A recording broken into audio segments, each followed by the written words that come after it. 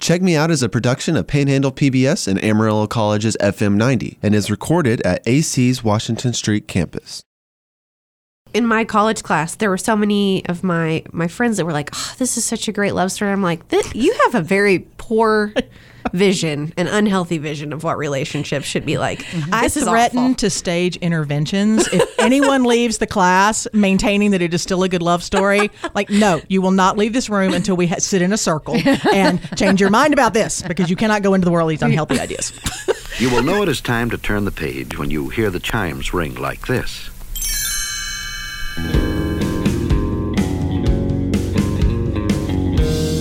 Welcome to Check Me Out, a podcast for book lovers. My name is Hillary Holsey, and I am the host for today. And we are talking today about Victorian-era novels. It is appropriately titled Keep Austen Weird. So before we get started talking to our guests, I'd like to go around and have you introduce yourself. So I'll start with the lovely lady on my right. Oh, well, you're thank both you on for my that. right. So. Okay, I'm Stacy Clopton Yates, and I am the Public Relations Coordinator for the Amarillo Public Library and a lover of Victorian novels. I'm Monica Smith-Hart. I'm Associate Professor of English at WT, and I teach Romantic and Victorian British literature. So this is my happy place. Yeah, well, we're glad to have both of you here today. And I mean, this will be more of a casual discussion about Victorian. I mean, if you can be casual about it, surely you can. But for those who don't know what Victorian era novels mean, how would you describe that to someone? You want me to take that one? I think you should take that one, Monica. Well, technically, I mean, if we can define it, of course, just by those novels that were written when Victoria was on the throne, which is 1837 to 1901, and things written in Britain. And this is where it gets really interesting, is because Britain, of course, in the 19th century is the empire on which the sun never set. So if you were looking for things written in English, they might come from Britain, they might come from Canada, they might come from Australia, they might come from the West Indies. And they're all English, they're all Victorian, but they're not all from England. So I did not know that. That's very cool. Do you have anything to add to that, Stacey? So just as a sort of points of clarification then, an American novel written in that time period would not be considered Victorian. You will need to contact an Americanist about that. It is my understanding, no, that an Americanist probably would not use that term because it refers to the British throne, and we are no longer part of Britain at that point. Okay. They probably have their own 19th century terminology. Okay. I'm trying to think of what it would be, what we would call it. I don't know. I mean, if y'all don't know, I don't know. Sorry. You're Sorry. good. I digress. So we wanted to specifically highlight female authors from that era. Yes, so please. I was wondering if both of you would tell us who your favorite is and why. So we'll start with Monica. Yeah, you go first. Oh, goodness. My favorite... Okay, I'm going to pull a fast one here. My favorite Victorian female novelist, I'm going to say Charlotte Bronte. Then I'm going to also expand it to say my favorite 19th century female novelist, tied with Jane Austen. So I'm going to get two, Bronte and Austen. And I love Jane Austen too. Now we could have quite a conversation about the Brontes because Team Anne, Monica I'm Team Charlotte. is Team Charlotte and I am Team Anne. I'm still waiting for the T-shirts, but they're on the way. I love Anne Bronte. I think she is the most. I think she's the most talented. I love her books more than I love Emily's or Charlotte's. And I also have a tendency to love the underdog. So the fact that she's been dissed so thoroughly by history makes me love her. But I also really love George Eliot, who is a woman. I forget her real name. Marianne Evans, I think. Thank you. Yeah, I don't know why I remember that, but I do. Because you're brilliant. Oh, thank you. So, I really love George Eliot is another one I would mention. And George Eliot was Middlemarch. Yes, Middlemarch, and also Silas Marner, which I loved. I loved Middlemarch more because it's just such a great book, and I love the characters. I think they're so multidimensional, and the expanse of the characters that inhabit this little town that George Eliot created. So I love that one. But I also think Silas Marner is wonderful because it's a really great introduction to George Eliot. It's a shorter novel. It's a little less daunting if you're thinking about taking on a new author. For George Eliot, I'd probably tell people to start with Silas Marner. What do you think? Silas Marner used to be taught all the time. I remember reading it like 9th grade, I think. I don't know if it's still in curriculum for junior high and high school, but it used to be. It was very much a kind of starter novel, and it's a great one. Absolutely. I love it. Not to my knowledge. I haven't seen it. It was not in the curriculum when I was in school, but I read it on my own. So, what about you? Oh. Your favorite Victorian era? Well, I don't actually know. Probably, I think I'm going to have to go Team Charlotte. I know that you're going to really get upset with me, but So sad. I have not given Anne the chance that I should. Okay. We will get to Anne here in a Okay, moment. we'll talk about We will give her spotlight. But before we do that, I'm glad you brought up George Eliot because that ties in with this whole female presence and authorship. Why? I mean, her name is a male name.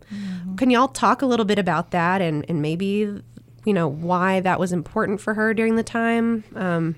What was going on for women at that time? Well, there's a really interesting story about Charlotte Bronte, actually. Emily and Anne are part of it. When, of course, the sisters and their brother Branwell, they all started off writing short stories and poetry. And when they were beginning to sort of explore the idea of publishing, of going out into the public world, Charlotte wrote a letter to Robert Southey, who was at the time poet laureate, and asking his opinion of their verses and whether they should publish. And he wrote this infamous letter back to her saying that basically your poetry is fine, but, quote, literature cannot and should not be the business of a woman's life. It will render you unfit for the life you're supposed to lead. Of course, the Bronte sisters did publish, but when they initially did, they did it under male pseudonyms. Their nom de plumes were Currer, Acton, and Ellis Bell. A direct response to Southey, protective move on their part, who knows? But there is, ironically, at the same time, you've got incredibly famous female novelists over the course of the 18th century moving into the 19th century. You got Fanny Burney, you got Anne Radcliffe, you got Charlotte Smith, these big names that sort of make the novel what it is. There's a real prejudice against not only women entering into the public sphere, but against the novel. The novel is considered a lesser literary form than poetry. So it's, if you're a woman novelist, well, you're really working at a deficit there. And I've actually always thought that was interesting because when Jane Austen published her first novel, they didn't put her name on it, but they did say it was written by a lady. They didn't, feel the need to hide behind a masculine identity to publish that novel. And that's early in the 19th century and not actually part of the Victorian.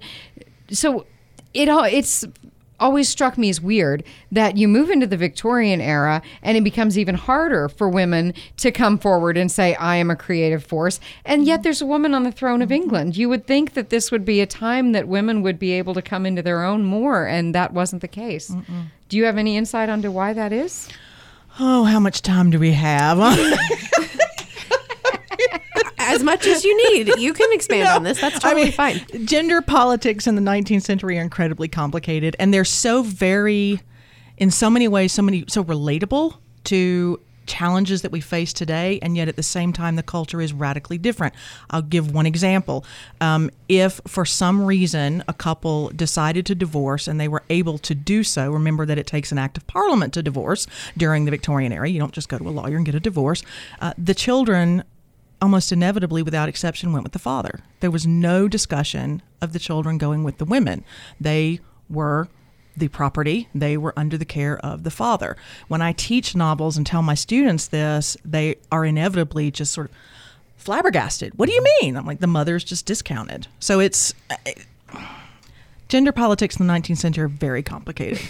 So I'll just end it there. But unfortunately, having a woman on the throne did not seem to advance the cause of women very much, at least in the literary sphere. Well, I mean, Victoria wrote and published, but she wrote and published in an accepted feminine form, if you will. And I mean, we have to remember she was the great middle class queen, right? She was the great mother of many, right? And she spent all of those years mourning her husband. So she was a powerful monarch, to be sure, but she was unlike her most famous predecessor, Elizabeth I. She was not a queen of wartime and queen of the battlefield. She was a different kind of monarch. So how then does this bleed into your female characters? Like how does that dynamic enter into these novels and these stories when you have female authors writing from that perspective or putting that into the female characters? What do you see come out of that? Well, I think one of the things that strikes me, at least about some of the ones that I have that I've liked the most, is writing characters who discover their ability to have agency. You know, they're most of the characters that I think of in Victorian novels don't start out thinking, I'm strong, I know what I want, I'm going to do what I want, but they grow into themselves. And I think that must be something that would have mattered to a woman author, to mirror their own journey, their own ability to create a person that they wanted to be, and to show how hard it was to become a person who had their own agency and their own ability to make decisions about their own life. Yeah, Austen does that beautifully, right? I mean, Pride and Prejudice. I mean, one of the things that I think makes Pride and Prejudice still so appealing is that it's so funny. It's so funny, right? I mean, the Bennet sisters are hysterical. The Bennet mother is an absolute fool. And we all know her on some level. And we see Lizzie Bennet trying to deal with these realities of what it's like to live in this small town, be one of the gentry families, be one of the country families, and try to be a fully realized person in this culture, dealing with all of these pressures. And Mr. Bennet is very funny. I don't always approve of Mr. Bennet, but Mr. Bennet is funny. And I do think one of the reasons Pride and Prejudice survives so well is because there's really witty characters. Oh, sure. And it's one of the things about Jane Austen that I think is interesting, that all of her writing is funny and all of her writing is witty, but not all of her characters are witty. Lizzie is witty, and I personally think Henry Tilney is the only one of the romantic leads in Jane Austen's writing who has a sense of humor, and he's my favorite for that reason. So it's funny that a lot of the wit and humor in her books comes from the voice of the narrator more than the voice of the characters.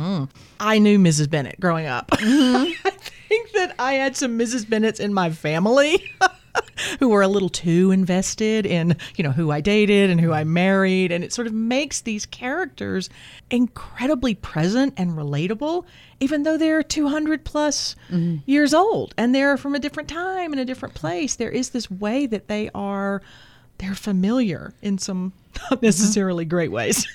But, going back to your question about the characters, I do think I don't know if that's something that novelists of the era would have said they struggled with, but it is something that sometimes reading them from a 21st century perspective, I look back and I think you're not very kind to the women. Even a woman writing, you're not.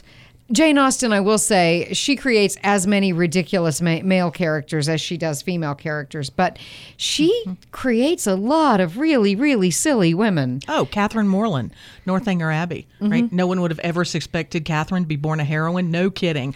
A truer line has rarely been written because she is not heroine material, and yet she is our heroine, and we love her even though we know that she's, oh, bless her. Right. Not the sharpest tool in the shed. Right. I was thinking of also the characters in some of the other novels, like in Sense and Sensibility. You come across some women who are they're not that bright, they're airheaded, they're concerned about all the wrong things. And I wonder sometimes about an author who felt like they had to create a lot of very silly women to make one or two women more more witty, more intelligent, more stronger characters. Well, I think it's, is she accurately reflecting her world? I mean, that's a huge question with Austen, and the kind of brand of realism that she's beginning to develop, and we're seeing develop into the 19th century. And how much is something like Pride and Prejudice or Sense and Sensibility an accurate reflection of what it was like to live in that world where women were judged by the feminine accomplishments? How well can you sing? How well can you embroider? How well can you draw? How well can you speak French? Can you run a household? These kinds of things. So performing that idea of sensibility and this kind of excessive silliness and emotion, that was money in the social bank at that period. And being a woman who is intellectual or who is well read or who is well versed in politics or history, and not going to get you very far in that world.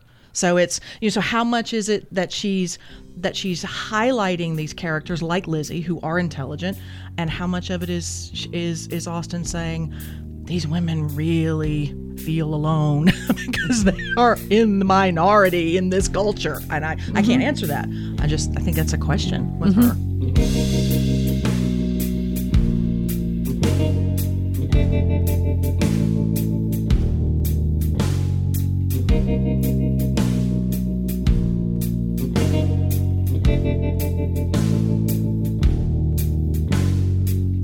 Another characteristic that I think is important to address is class.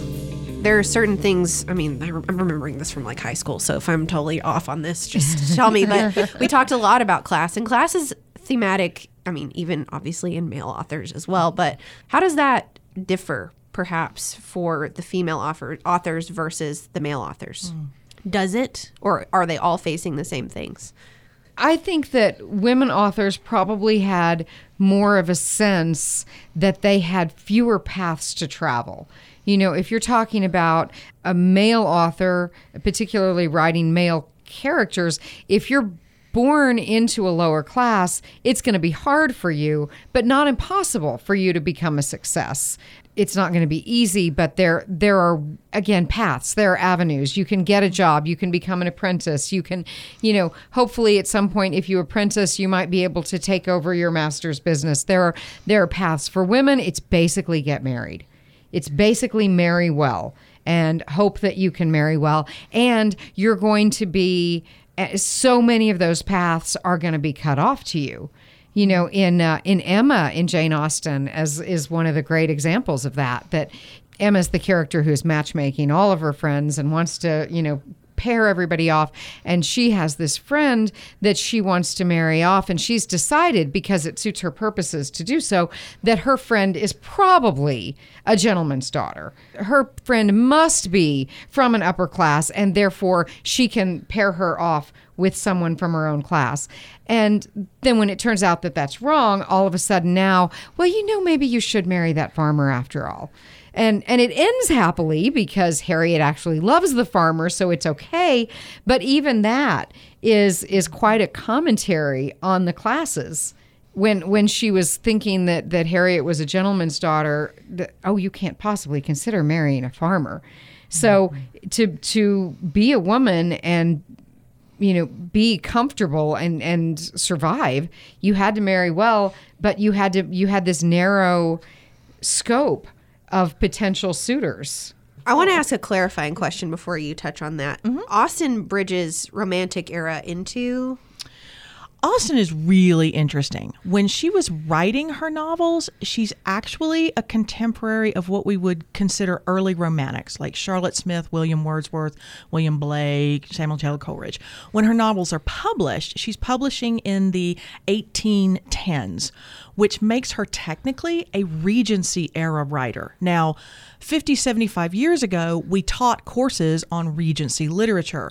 That has been collapsed into either Romantic era literature or Victorian, depending on how people teach it. So she really is this border figure, and a great deal of it has to do with individual programs and professors and how they want to. Do they want to see her as sort of wrapping up the 18th century, or do they want to see her as starting us off into the 19th? In high school, I learned that she was Victorian era, and then when I went to college, it was like they were talking about her as like a romantic era, and I was like, I was either taught wrong or I don't know. So I wanted to clarify. No, you weren't. It's a huge question. Romanticism as a literary era for years was defined by 6 writers, all white, all male, all English, and all poets.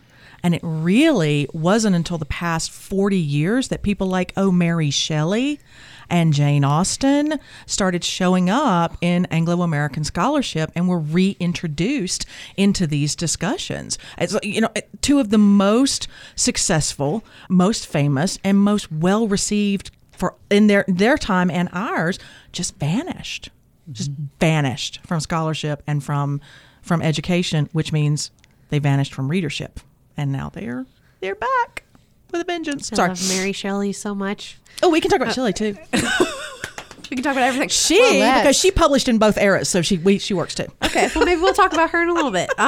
So if you want to touch on what Stacey was talking about with class. Yes, absolutely. 2 things come to mind. Number 1, with Jane Austen, there's this specter that haunts all of Austen's novels, and that specter is war. England is at war during the time when every one of these novels is set, and yet we never talk about war in the novels. If we do, it's only a character like Lydia Bennet planning a tryst with a soldier. Right? I mean, that is the extent to which this very real political and class-based reality sort of appears in the novel in that way.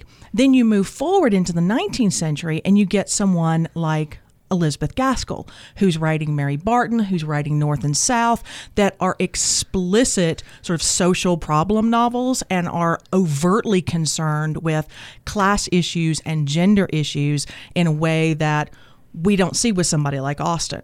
Now, were people in the 18th century doing it before Austen? Yes. Are people doing it after her? Yes. But she's really unique in her class treatment. One more thing, and then I'll shut up about this because this is one of my favorite subjects. One of the things that film versions about Austen makes some versions do. Emma Thompson's script, The Ang Lee, Sense and Sensibility does a nice job of this. Manfield Park does a nice job. Is you see the armies of people who were necessary to keep these nice gentry families in the style to which they had become accustomed that we never hear about in the novels. Somebody's making those dresses, somebody's ironing them, somebody's doing their hair, somebody's maintaining those households, and they are invisible in the novels. So there is an element to English class structure at the time that Austen does not touch with a 10-foot pole. Victorian writers, sort of high Victorian writers, will deal with it much more directly. Some great dramaturgy going on there. Someone must have told them we have to include this in the film adaptations. I think that's important. I absolutely agree. Jane Austen stays away from that for the most part. But I do remember there's that thing in Pride and Prejudice where Mr. Collins shows up and they're eating dinner and he says, "Which of my cousins prepared this lovely meal?" And Mrs. Bennet is like, "We are quite able to afford a cook."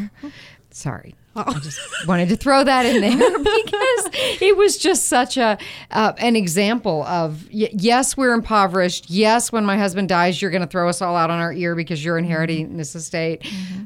But we are able to afford a cook. Yeah. But we never meet the cook. No, we certainly don't. She's there, but she's not named. She's not part of the story. Right.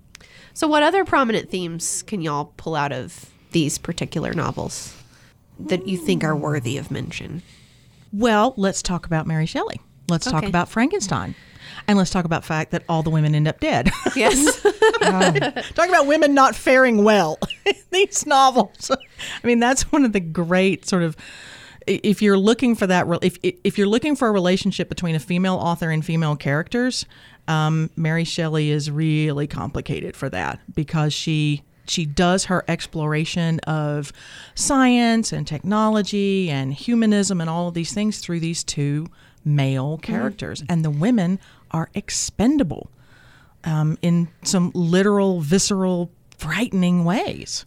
It's interesting to see, I think, when you go to Barnes & Noble to buy Frankenstein, how very often it's housed in the science fiction section or sometimes even in the fantasy section.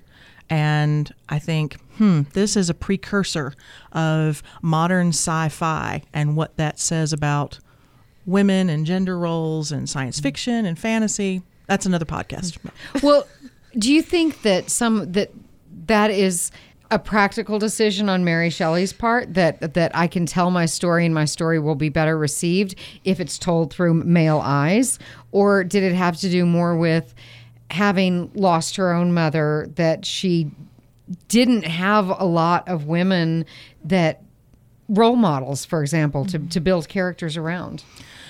Well, to do what she does in Frankenstein with Victor, she simply couldn't have done it with a female character because women couldn't attend university. And if attending university and having this kind of scientific training is part of what she wants to do, she has no other option there.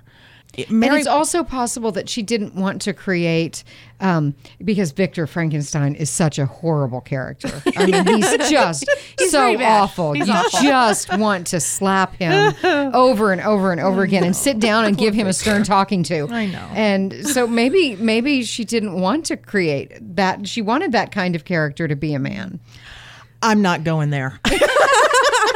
I think it's hard to know what is just symptomatic of the time and the culture versus what is an actual choice from Right. the author. I mean, we could speculate that all day with, do they just do this to the female characters because, maybe they don't respect themselves as women? I don't know. Because you were kind of talking about like they're kind of horrible to women in their own books.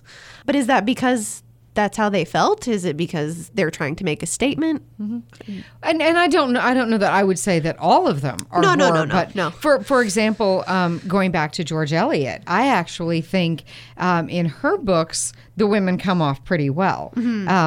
I'm totally blanking out on the name of the main character in Middlemarch, but Dorothea? thank you. It's so good to have a literature professor here. Just don't ask me the title of anything because that's what I can't ever remember. It's a real difficulty in my profession.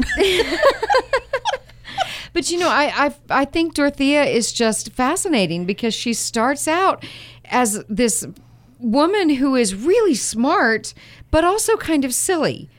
She has this idea, I want to marry someone who's really smart and just help him do his research. I don't have any ideas of my own. And, over the course of the novel, she becomes much more self-aware and more concerned about her own well-being. And I think it's a wonderful transformation as a character. But she is absolutely the most moral character in the book. She's a truly good person who is trying from the very beginning to always do the right thing in a way that many of the male characters are not. And I think the other female characters in the book come off pretty well. I don't think she writes silly women in the way that Jane Austen does. Yeah. And I think even in we were talking about Silas Marner. Again, I'm going to forget the character's name, but the wife of the little girl's biological father, John's wife, whose name I've completely forgotten, but she was a better person than her husband and more aware of the ethical way to live in the world. Well, there's another specter haunting the Victorian novel, and that's the angel in the house. Right, the Coventry Patmore poem, this sort of idealization of this idealized woman figure who is supposed to be the center of the home, and if the home is the center of England and England is the center of the world, well, little pressure there, hon. You are the moral compass for the world, right? And it is incumbent upon you to keep everything centered. And this is a very, very real pressure. And I mean, there are all kinds of conduct novels. Sarah Stickney Ellis wrote them during the Victorian era that explain to women how to be this endlessly receptive, non-needing, unobtrusive presence in the home and function as this moral fulcrum for everyone else to sort of radiate around. So there's a reason, I think, why some of the female characters in these novels seem impossibly good and too good to be true. Esther Summerson, Bleak House, Dickens comes to mind. That was a very real pressure that these women, it was not a pressure, it was an expectation that this is how you proved you were a good Victorian woman, is you were this thing. So it affects the literary depictions as well. And I think we need to be cautious about judging novels from another time and another place against our own standards of feminine or female conduct. It is a very different world for them, and we shouldn't break our arms patting ourselves on the back at our own levels of liberation and emancipation too rapidly. Do you know what I mean? That's kind of a quicksand area when dealing with novels from the past.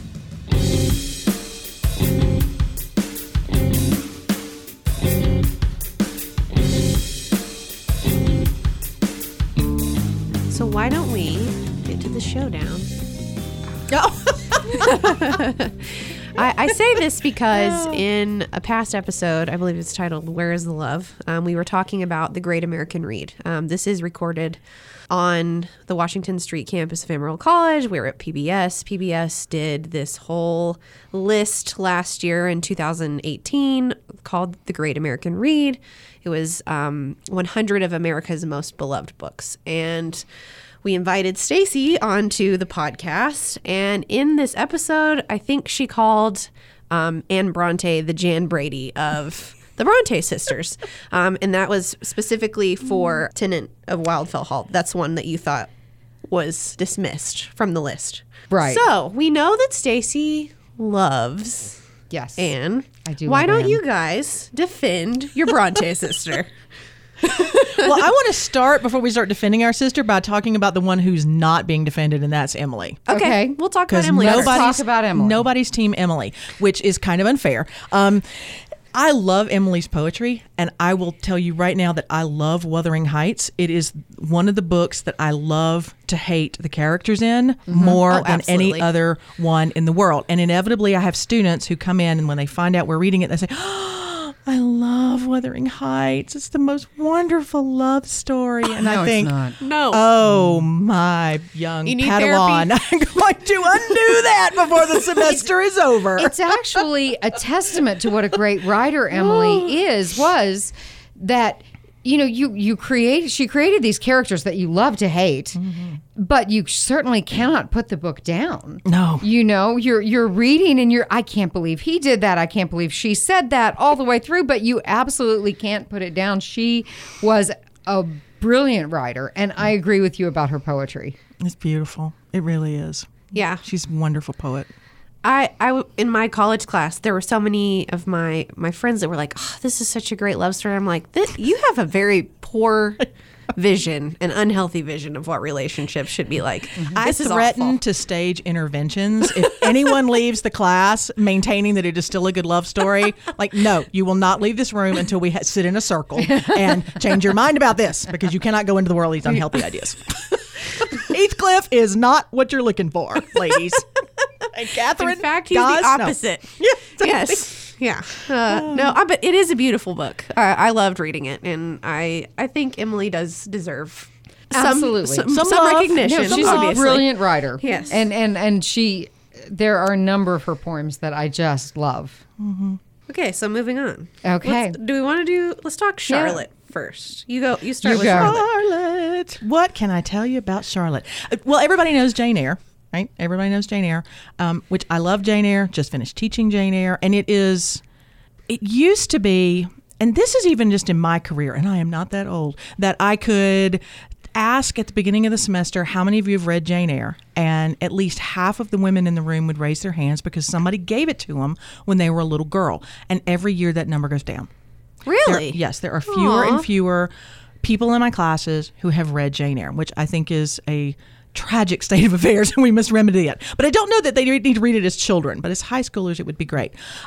There's also Villette, which is a lesser-known Charlotte Bronte work, and I think it is truly one of the best novels in the English language. Lucy Snow, who is the heroine of Villette, is mercurial, complicated, mysterious, fascinating, and at the end of it, you will love Lucy Snow, and you will also throw the book across the room in frustration because she is so secretive and so maddening, and you want so much for her and you just aren't confident that's going to happen. So Bronte doesn't tidy up Villette in the way that she tidies up Jane Eyre at the end. And I love the ending of Jane Eyre, but the ending of Villette, there's something, I think, leaning more toward what we will see, what we would call a sort of modern sensibility, this more complicated ending than that sort of classic Victorian, everybody ends up married ending that we get with Jane Eyre. I haven't read the other one. Oh, it's I read Jane Eyre. It's very good. Wonderful. I read it because Monica recommended it. And Really? Yes. Yes, cool. it is a very good book and a very good novel, and I like it very much. Okay, so I actually do like it better than Jane Eyre. Do you? For what that's worth. Yay. okay, so on the opposite end over here. Okay, so you have Anne Bronte, who is the youngest of the three sisters, the youngest of all the siblings. So her first novel was Agnes Grey. It's a beautiful book. It's really beautiful. It's a really beautiful book, and it's also, it doesn't get the credit it deserves, partly because it was published in a 3-volume set with Wuthering Heights. So you had Wuthering Heights in 2 volumes and Agnes Grey in the 3rd volume. And Wuthering Heights, as we've discussed, is this, oh my God, you can't put this down, fierce story. And Agnes Grey is more sedate. But it's, I think, revolutionary. You know, if you look at the story, it's the same. It's also the story of a governess. But, you know, Jane Eyre's story is about a governess who goes to this wonderful house, and she has a housekeeper who wants to make her feel at home and part of the family, and she has a precocious, adorable charge to take care of. Agnes Grey goes to a realistic house where the children are horrible and the family is horrible, and the servants are also horrible because, you know, you're not one of us, but you're not one of the family. And so to me, it's almost revolutionary that Anne was willing to write this very realistic portrayal, this very unflattering portrayal of the moneyed classes at that time. And the other thing about Anne Bronte is, and this is true of both her novels, I think, is that I think she deals more with morality and ethics. I think she is clearly the most concerned with religion, but I think she talks about heavier subjects in her books. She's more concerned about morality. The Tenant of Wildfowl Hall was incredibly controversial when it was published because it is the story of a woman making her own way in the world, making a decision to leave an abusive husband, which was not only just not done, but illegal. And so it was incredibly controversial, but it was hugely successful. It sold out, its first printing sold out in 6 weeks. So it was republished with a new introduction by the author who defended her book very fiercely. And people tend to think of Anne as just being, you know, she was just meek and she was quiet and she was just that other Bronte sister. But if you read her introduction to the second printing, she's very strong in her defense of her work. And then, of course, she dies. And Charlotte will not give permission for the book to be reprinted. And so it sinks into history. And it's, I think, having a resurgence. But I think part of the reason that it doesn't get the attention it deserves is because Charlotte wouldn't authorize the reprinting. And so that's one of the, you know, resentments I have about Charlotte. You know, I didn't know that. Oh, yeah, it's true. And one other thing I will say, Agnes Grey, the story of a plain woman making her way in the world as a governess, was written first. People think of Agnes Grey as this pale imitation of Jane Eyre, but Agnes Grey was written first. When the Bronte sisters were all sharing their books with one another, Anne was working on Agnes Grey, Emily was working on Wuthering Heights, and Charlotte was working on The Professor. And it was not until after she finished The Professor and Agnes Grey was also finished that she then published Jane Eyre or wrote Jane Eyre. So Anne also gets a bad rap as, you know, that she copied her sister and didn't do it very well. And I don't think she deserves it. An impassioned defense from Team Anne. In all seriousness, I mean, I think you could probably acknowledge that they're all three talented and in their own Oh, ways. yeah. And I mean, we've had discussions like this on the podcast before, but I think what would be an interesting thing that I want to hear from the two of you is like, what ties them all together? What about their styles tie them together? Is there something that is genetic that they all kind of touch on? You know, I wish we were recording this time next year, because I'm actually teaching a graduate class on the Brontes in the fall, and we're reading all of the novels and all of the poetry. My graduate students don't know that yet. They're going to be terrified when they hear this, but we are. And I would have a very different answer for you then. I will say this. One of the things that the young Bronte children did after they returned from their respective schooling, and the four who survived after all of the trauma at their boarding schools, was because they lived in such an isolated area of Yorkshire and they had so few other playmates, they really were each other's company. And they wrote a series of stories, the Angria and Gondel tales. And some of it was poetry, some of it was stories, and they were all based on this little set of toy soldiers that Branwell, the brother, had.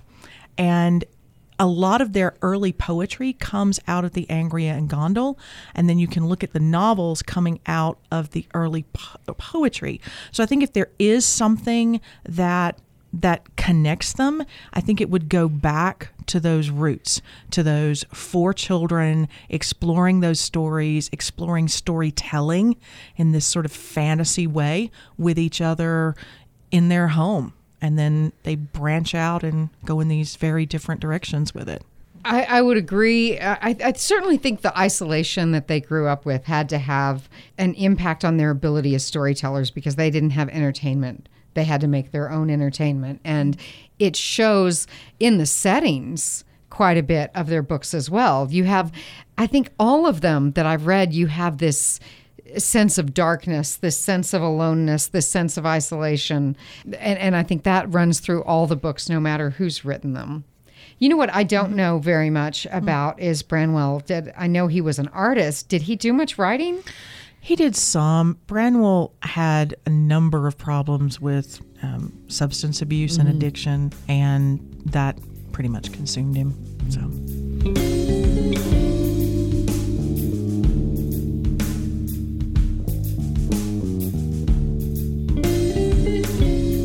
So to kind of wrap up this discussion, we're recording this on a gray, kind of murky day.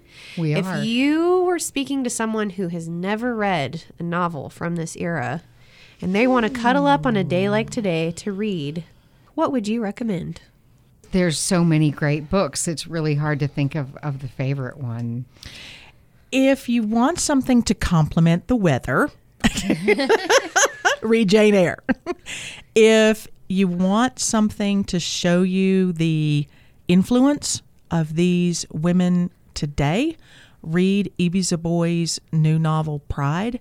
It is a retelling and resetting of Pride and Prejudice in modern day Brooklyn. And it's pretty darn interesting. So, yeah, those would be my two. Okay, I would say something for a rainy day, something to read on a rainy day. Honestly, I would read Northanger Abbey, which is Jane Austen, and again, she's just kind of on the cusp of the Victorian. But I think it's so funny, and I think it's so gothic, and it's just. I love it. It does. It's kind of like Anne Bronte. It doesn't get the credit it deserves for being such a wonderful book. So Northanger Abbey would be a great one. And as I said before, Silas Marner is a really good introduction. It's a really good read. I like that. And then move as quickly as you can on to Middlemarch. I love Middlemarch. I do too. It is the one novel, I shouldn't confess this out loud, that I probably will never teach, because I love it so much that if anyone in the room didn't love it as much as I did, I don't think I could bear it. And people don't like Jane Eyre, I can handle it. People don't like Dickens, I can handle it. But if you don't like Middlemarch, I think it might crush my soul. So that's terrible. I'm depriving my students. I just announced that in public. I'm depriving them of Middlemarch. Well, that's why they have summers. I totally get it. There are some movies that I do not touch on because I can't stand. Well, when you're watching them in the theater, watch it and they're not laughing at the right parts. It's like, what are you doing? I Like, know. this is my favorite movie. Why are you not laughing at, whatever. So I get it. I get it. Thank you, ladies. It was a lovely discussion and we hope to have you back sometime. Thank you.